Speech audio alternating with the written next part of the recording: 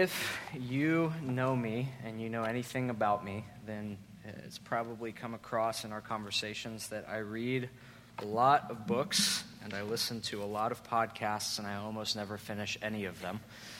Most of the books. The podcasts are easier because they're only an hour. The books take a lot of time. But I start a lot of books. I guess I should say it that way.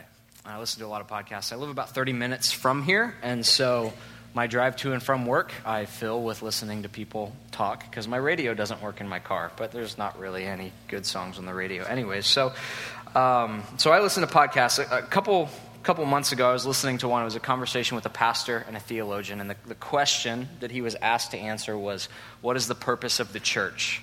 And so they framed it in a few different categories. What is the purpose of the church for the believer? What role should it play in the life of a Christian? What is the purpose of the church in the life of a lost person? What is the purpose of the church in the world? And somebody asked him, the guy who was doing the interview, said, why is it that God saves people but doesn't take them out of the world, but he moves them from the world to the church? What role does the church serve in a fallen world?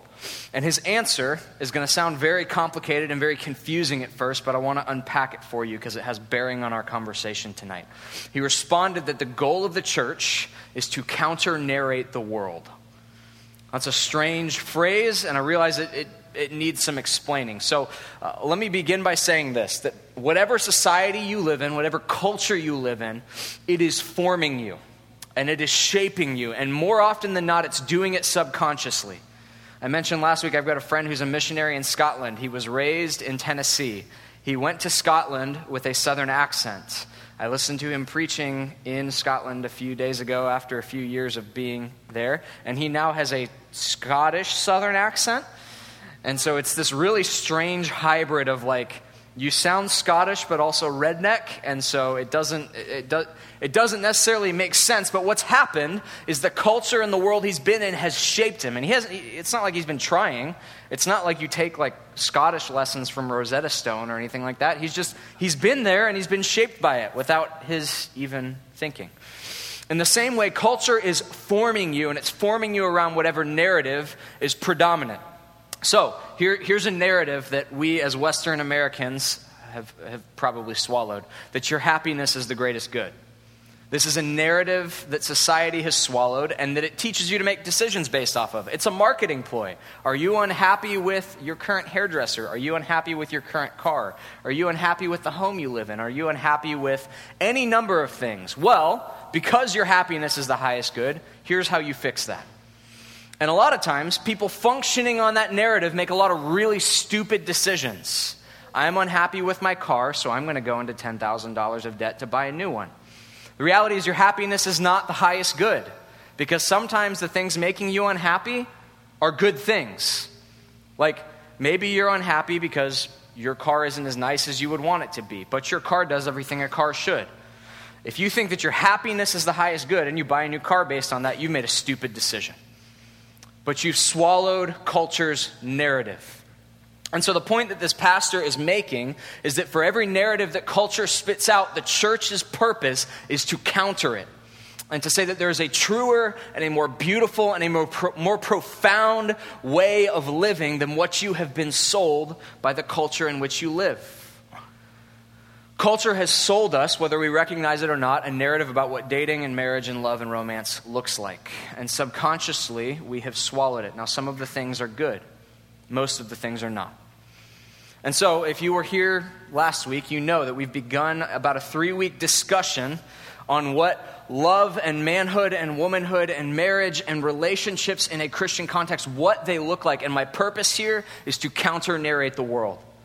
To say that you've maybe believed these things about what it means to be a man or to be a woman, and here's why those things are untrue and why there is a truer way of living in light of that. My purpose is to say maybe you believe that this is what dating looks like based on the narrative that culture sold you. Here's why that is untrue and why it's not even best for human flourishing. Now, I mentioned this last week, that what we want to do, actually Paul lays it out in Romans. He says, don't be conformed any longer to the patterns of this world, but instead be transformed by the renewing of your mind. And so the goal in these next 3 weeks is for us to not simply change our dating habits, but to change the way we think about it in general. no longer to be put into the mold that culture has given us, but to change the way that we think about relationships as a whole. And the reality is that's probably an easier goal than for me to give you some steps to having a good date, because the reality is the Bible's not interested in answering those questions. Contrary to what BuzzFeed will tell you, the Bible does not give you 10 steps for a great first date. And I just don't think it's in there. If you can find it, please let me know. That would help me in the future. But I don't think it's in there. Nor is there a description of how you could best let somebody down easy. Nor is there a description of how long you know before you know that the person is the one. It's just not in there. Scripture's not interested in answering those questions. What it is interested in answering is giving you a foundation for how to treat people with dignity. A dignity higher than the world's understanding of dignity. And I think that if you follow that, you might have a pretty good first date. In the same way, I think it describes to you what true love is, not simply the world's understanding of love, but the God... I said the Godhood understanding in my head, but that doesn't make sense. The divine understanding of what love is. And I think that might go a long way towards you assessing the nature of your relationship and its validity. So what I'm not doing is giving you steps towards dating. Instead, what I want to do is to begin to think differently about these realities. So Scripture forms our opinion on this in 3 different ways, and that's why we're doing 3 weeks on it. See, it's perfectly correspondent and symmetrical. So there's 3 things. We talked about one of them last week. Scripture tells us who it is that we are. The foundation of any relationship is a proper knowledge of who the person you're relating to is and who you are. So last week I talked about kicking down Obama's door and saying, "What's up, man?" And he's going to go, I don't know who you are. Who do you think you are? Do you know who I am? I am Obama, and you're just some weird guy from Tampa. Right? But the reality is that we relate to people differently based on who or what they are. You relate to your professor differently than your pastor, different than your pen pal, different than any other relationship. You relate to your cousin different than your grandparents, different than your parents, different than your uncle, because it's based on who you are and who they are. Now, below the things that we use to define ourselves, right, as Democrat, Republican, whatever ethnicity or nationality you are, or whatever your preference is on Chinese food, we define ourselves in these ways, but Scripture gives us a category below the categories. A way of defining all people. It's found in Genesis 1:26 and 27, that all human beings are imago Dei, that they bear the image of God. Now, understand that the image has been marred by sin and the fall. But you can smear poop on a painting and it doesn't stop being a painting of what it was originally of. It just smells a little worse and looks a little less pleasant, right? So despite the fact that our sinfulness mars the image and obscures it, it doesn't change the fact that every person bears the image of God, which means that people, fundamentally, no matter how horrible they are, to you or to the world around them, are worthy of being esteemed. They're worthy of dignity. There's an inherent respect that comes from one image bearer to another. It's a theme carried throughout Scripture. God makes a covenant with Noah. It's a covenant really giving Noah the charge of taking care of creation, but he gives a warning. He says, whoever sheds the blood of a man deserves death, because mankind alone is in God's image. No matter how terrible the person was or how mean they were, there's a consequence because people are image bearers. So that's the foundation of how we relate to people. You may be awful and miserable and not my best friend anymore, and I don't want to hang out with you, but you bear the image of God. So the next 2 things, and that's what we'll spend the next 2 weeks examining. Scripture first tells us who we are. Second, it tells us who we ought to be, and that's what we'll spend these next 2 weeks on. And it tells us the conditions for human flourishing. And so, tonight, we're going to be talking about specifically the roles which God has given to us as men and women. When we talk about being in the image of God, there's a lot of things that can be drawn out of that. We could say that we're communal, right? Because as Jordan read for us, God looks at Adam, he says it's not good that man should be alone. Why? Because God exists in community with himself as the Father, the Son, and the Spirit. So we could draw that out of being an image bearer. But when we talk about the Trinity, let's use salvation as an example. What we find is not this kind of hodgepodge of the Father and the Son and the Spirit just doing random things that happen to work out somehow. When we talk about the Trinity, each person within the Trinity being fully God, fully divine, fully all-powerful, omnipotent, fully worthy of worship, they're all doing different things in salvation. So the Father sends the Son. Son doesn't send the Father. Spirit doesn't send the Father. The Father sends the Son. The Son, after being sent, dies on the cross and offers atonement for sin, ascends to the right hand of the Father. The Father and the Son send the Spirit. The Spirit takes the work of the Son and applies it to the soul of the believer. Each person in the Trinity is doing something different and functioning in a different role, and it doesn't make any one of them any less God. Doesn't make any one of them any less worthy of worship and praise and glory and honor. And it's out of that God can look at man and woman who is made in his image, men and women equally worthy of dignity and esteem and respect and value. And he can say, I've given to some of you a certain role and to others of you a different role. And it doesn't make either of you any less valuable or any less in my image or any less worthy of love or esteem or respect or value. But just like within God, the persons function in different roles. Within God's people, man and woman, there are different roles. And there are things that God has given to woman that he's not given to man. There's things that God has given to man that he's not given to woman. And there's a whole lot of overlapping ground in the Venn diagram. So tonight, we talk about who it is that we ought to be, specifically for men. So I want to talk about the calling that God has placed on men's lives. And I'm going to apologize in advance if I sound mean or harsh at any point tonight, but I want you to know that I'm doing this out of love, a sincere desire that you would grow in grace, and a recognition that I've failed in a lot of these things myself. Now, there might be some apprehension from the guys tonight, especially if you're like me, because there is a cultural narrative that has kind of sold us an idea of what men ought to look like.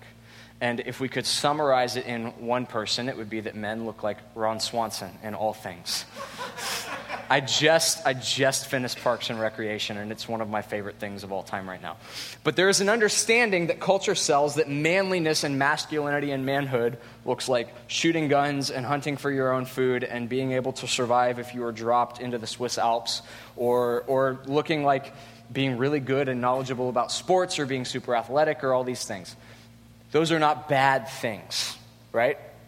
But I grew up as the guy who didn't play outside because all of the things that required playing outside were things I was bad at. And so I didn't go outside. Consequently, I have a huge vitamin D deficiency right now.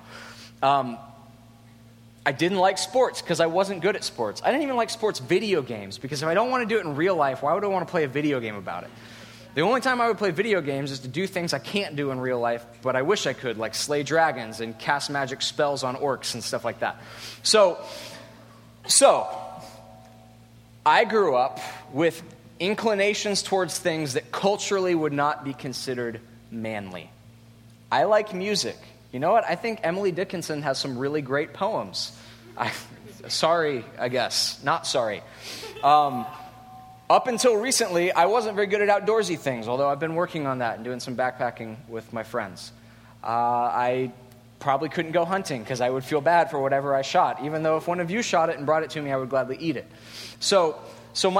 I recognize there's some anxiety there because I think that some of us here have felt like, you know what, I'm not really a manly man because I'm not Ron Swanson, right? But I want you to understand going into this that the standards that Scripture lays out for manhood look nothing like the cultural expectations. And while those cultural things are good, and if you fall into that category, that's awesome, and you should teach me how to forage for food and do cool stuff like that, that's not the biblical expectation of manhood. Now, there's another, perhaps, apprehension this evening, and I think it might come from the women that are in the room, because the reality is that when most college and career ministries have these kind of conversations, they tend to separate the two. So women, you go over there, and men, you go over here, and we'll talk about manhood and womanhood separately, and then you guys can come back and compare notes, maybe. And I don't think that's bad. In fact, I think some of our small groups have done that before, and I've been in college groups that have done that, and it's been wildly beneficial. And so it's not a bad thing. But I don't think it's best for tonight, and here's why. Here's the reason that I want the women of this ministry in this room. First and foremost, I want you to hear the Bible's expectation of men and to not settle for less than that in your dating relationships. I want you to know what Scripture expects, and I want you to expect it. because I've known many wonderful women who have either not known and made an error out of ignorance, or have grown so discouraged that they slacken their grip on the rope, and it has ended in shipwreck and misery. The second reason is that I want you to hear Scripture's expectation, and I want you to demand it of the men in this room. Now, that's not to say that you should be really mean about it and go, "You suck." That's not what I'm saying. But I want you to know what Scripture calls men to, and I want you to call the men in this room to it. I want you to demand it of the men here, because it's what Scripture demands. So with that in mind, we go to Ephesians chapter 5, verses 25 through 28. This comes in the context of a very lengthy dialogue about marriage, and we'll kind of tackle that in more length next week. But 25 through 28, let me read it for us, and then we will dive into the text. It says, "Husbands, love your wives as Christ has loved the church, gave himself up for her, that he might sanctify her, having cleansed her by the washing of the water with the word, so that he might present the church to himself in splendor, without spot or wrinkle or any such thing, that she might be holy and without blemish. In the same way, husbands should love their wives as their own bodies. He who loves his wife loves himself." Now, you have likely just heard that and gone, "Well, I'm not married, so deuces." But here's why I think that this is a text that has bearing on manhood itself and not just married manhood. First and foremost, Paul is addressing married men, but he's using an illustration that carries a significant amount of weight. He says, "Men, your relationship with your wife should be like Christ's love and relationship with the church." Now, there's going to be 3 degrees that we need to pass through to apply this to men in general. The first is we have to ask the question, okay, if I should love my wife like Christ loves the church, how does Christ love the church? And so we ask that question. This is the top tier. How does Christ love the church? Okay, based on that, how does it mean that I should love my current or future potential spouse? And then based on that, and this is what we bring it down to this evening, what does that mean about the person that I should just be in general, the kind of man that I should be, generally speaking? Because here's what would be really dangerous for you, is to look at this text tonight and say, "Well, I'm not married, so when I get married, I'll keep this in mind. And I'll work on it when I get married." I've got a friend whose father is an alcoholic. And I would venture to say that he probably developed those habits young, probably when he was in middle school or high school. And I'm sure that he told himself the entirety of the time, "You know what, when I get married, I'll clean up my act. I'm going to sow my wild oats for the time being. And then when marriage happens, I'll settle down, be a family man." Marriage happened, and the alcoholism didn't change. Then his wife got pregnant, and I'm sure he told himself the same thing. "Well, I got 9 months to get this out of my system, and then I'll sober up, and I'll be a good father, and I'll be committed, and I'll be dedicated to this." And the 9 months passed, and he has a daughter, and it hasn't changed. And we're now about 24, 25 years into the life of that daughter, and it still hasn't changed. So, if we look at the call of Scripture, and it says that when you enter into this is how you should be, our response should not be, "Well, I'll put it off until indefinite future date when that happens." Our response should be, "How do I cultivate these things in me now? How do I become that kind of a person now?"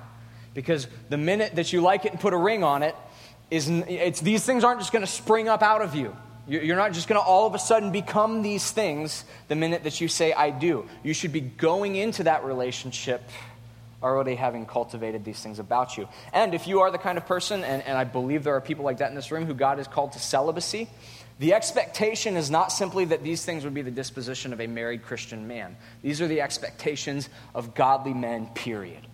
This is God's expectation for men. And it should be there whether you're married or you're not. Whether you intend to get married or you never plan on getting married. So we ask the first question. 25, husbands, love your wives as Christ loved the church. How does Christ love the church? So there's a lot of things we could say about this, and we don't have the time, nor do I have the ability to expound on all of it. But it's interesting to me when we talk about the Christian life, especially as Protestants, we always talk about the relationship between faith and works. And one of the things that we as Christians believe is that your salvation is not based on your works. That's not to say that you shouldn't live a righteous life, but your salvation is based on Christ's work and his finished work, the things he has done for you, Christ's labor on your behalf. So how does Jesus love the church? And what does God expect of men? This will be on the screen behind me. I'm paraphrasing it because I wrote it differently in my notes. But God's first expectation of men, if they're to love their wives as Christ loved the church, is that they would be a people who labor and who serve. That men would be people who labor and serve. Because the reality is that Christ labored and labors on behalf of the church to her benefit. Every moment of Christ's sinless life was a work that would be attributed to the church when she placed her faith in him and the Holy Spirit applied his work to her. And Jesus didn't stop working on the church's behalf when he ascended into heaven. If you read Hebrews, it tells us that Jesus ever lives to make intercession on your behalf. So Jesus has not stopped working for the church upon ascension. He continues to intercede before the Father for the church. Jesus labors, and that is how he loves the church, which means that husbands should labor in their marriages. But I want to take that a step back to ground level.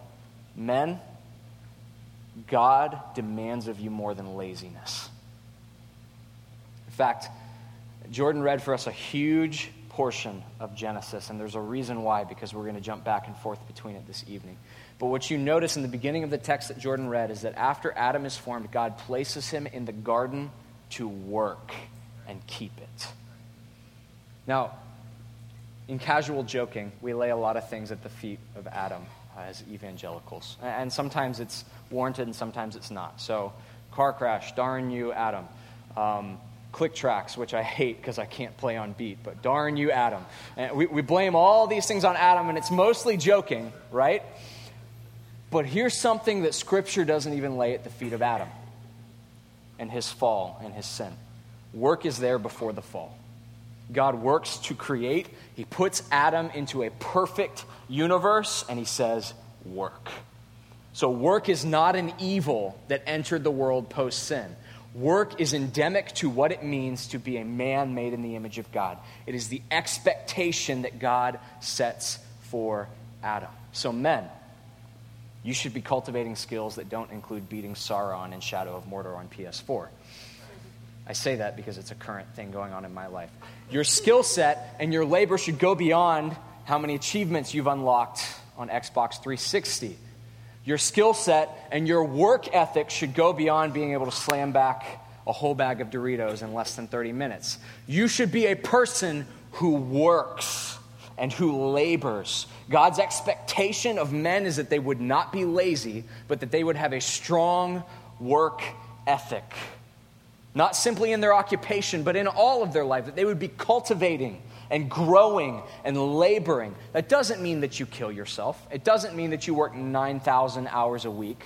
But laziness is not an option for men of God. And girls, that's not something that you should settle for in the man that you date or you marry. It's not an option. Christ loves the church by laboring for her. You, as a man made in God's image, have to be a man who works. Now, this gets into some interesting kind of dialogue, and there's this question that kind of gets thrown around in a lot of conservative circles, or should the man be the primary breadwinner and should the wife work? I don't think there's anything wrong with women having a job. I don't think there's anything wrong with women having a career and working, but they shouldn't have to work because the man won't do it. They shouldn't have to work because the husband is too busy doing nothing. If the work that the man's given himself to is not enough to pay the bills, I understand that there's no sin in that. I recognize it. It might be, and there's nothing wrong with your wife making more money than you.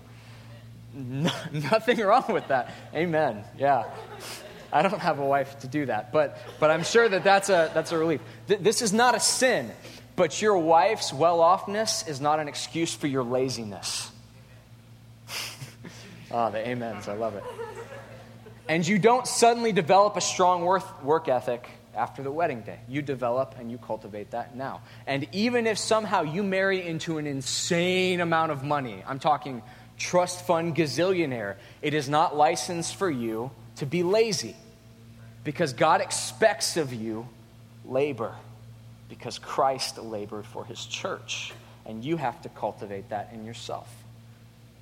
Now, there's a second part to it in the point that God expects men to labor and to serve. And I think that these are they kind of flow in and out of one another. And that Christ labors for the church, but he labors in service of the church that she would be holy and that she would be able to have peace and to rest in his work. But you see this in Jesus' ministry. In the Gospel of John, during the Last Supper, the Son of Man came not to be served, but to serve, to give his life as a ransom for many. Jesus serves the church even as he is the head of the church. It's what we might call servant leadership. So there is this expectation of men, if we are to be like Christ in our marriages, but just to be like Christ in general, there needs to be not just a strong work ethic, but a willingness to serve, even when you might receive nothing in return. There's some tragic statistics that I pulled up this afternoon. The typical U.S. congregation draws an adult crowd. It's about 61% female, 39% male. And in midweek activities, whether they be service or Bible studies or soup kitchens, it's 70 to 80% female participants and less than 20% men. Here's what discourages me greatly. Those numbers don't seem any different here at Impact. Because I see the list after we offer service projects, and it is 70 to 80% female and 20 to 30% male. And back when we used to pack up chairs, I watched pregnant women do work while the men sat in the back and talked. This should not be. Because Christ's expectation of the church, and especially of men in the church, is that they labor and they serve. I've fallen short in this. I haven't done a great job. So I'm confessing as well as admonishing. Men of this ministry, labor and serve. The text goes on. Not only did he love the church and give himself up for her, it says that he might sanctify her, having cleansed her by the washing of the water with the word, so that he might present the church to himself with splendor, without spot or wrinkle or any such thing, that she might be holy and without blemish. The second thing that Christ does when he loves the church, and it sets an expectation for men, is that Christ loves the church by providing spiritual leadership and spurring the church on to holiness. Within the context of the home and within the context of the family, there is this expectation within Scripture that men would be the spiritual leaders, even as Christ is the head spiritually of the church. I am not the head of the church. Mark is not the head of the church. Any wonderful leader, Billy Graham is not the head of the church, as great as he is, or whoever you might think of and esteem. Christ is the head of the church, and ultimately Christ sets the course and the direction. There's an expectation in Scripture that the men of God in their homes would be the spiritual leaders of those homes. But here's the problem, is that you don't all of a sudden get married and become a spiritual leader. That has to be something that you cultivate now. And so men, let me ask you this question. What does your prayer life look like on a daily basis? Are your prayers reactionary?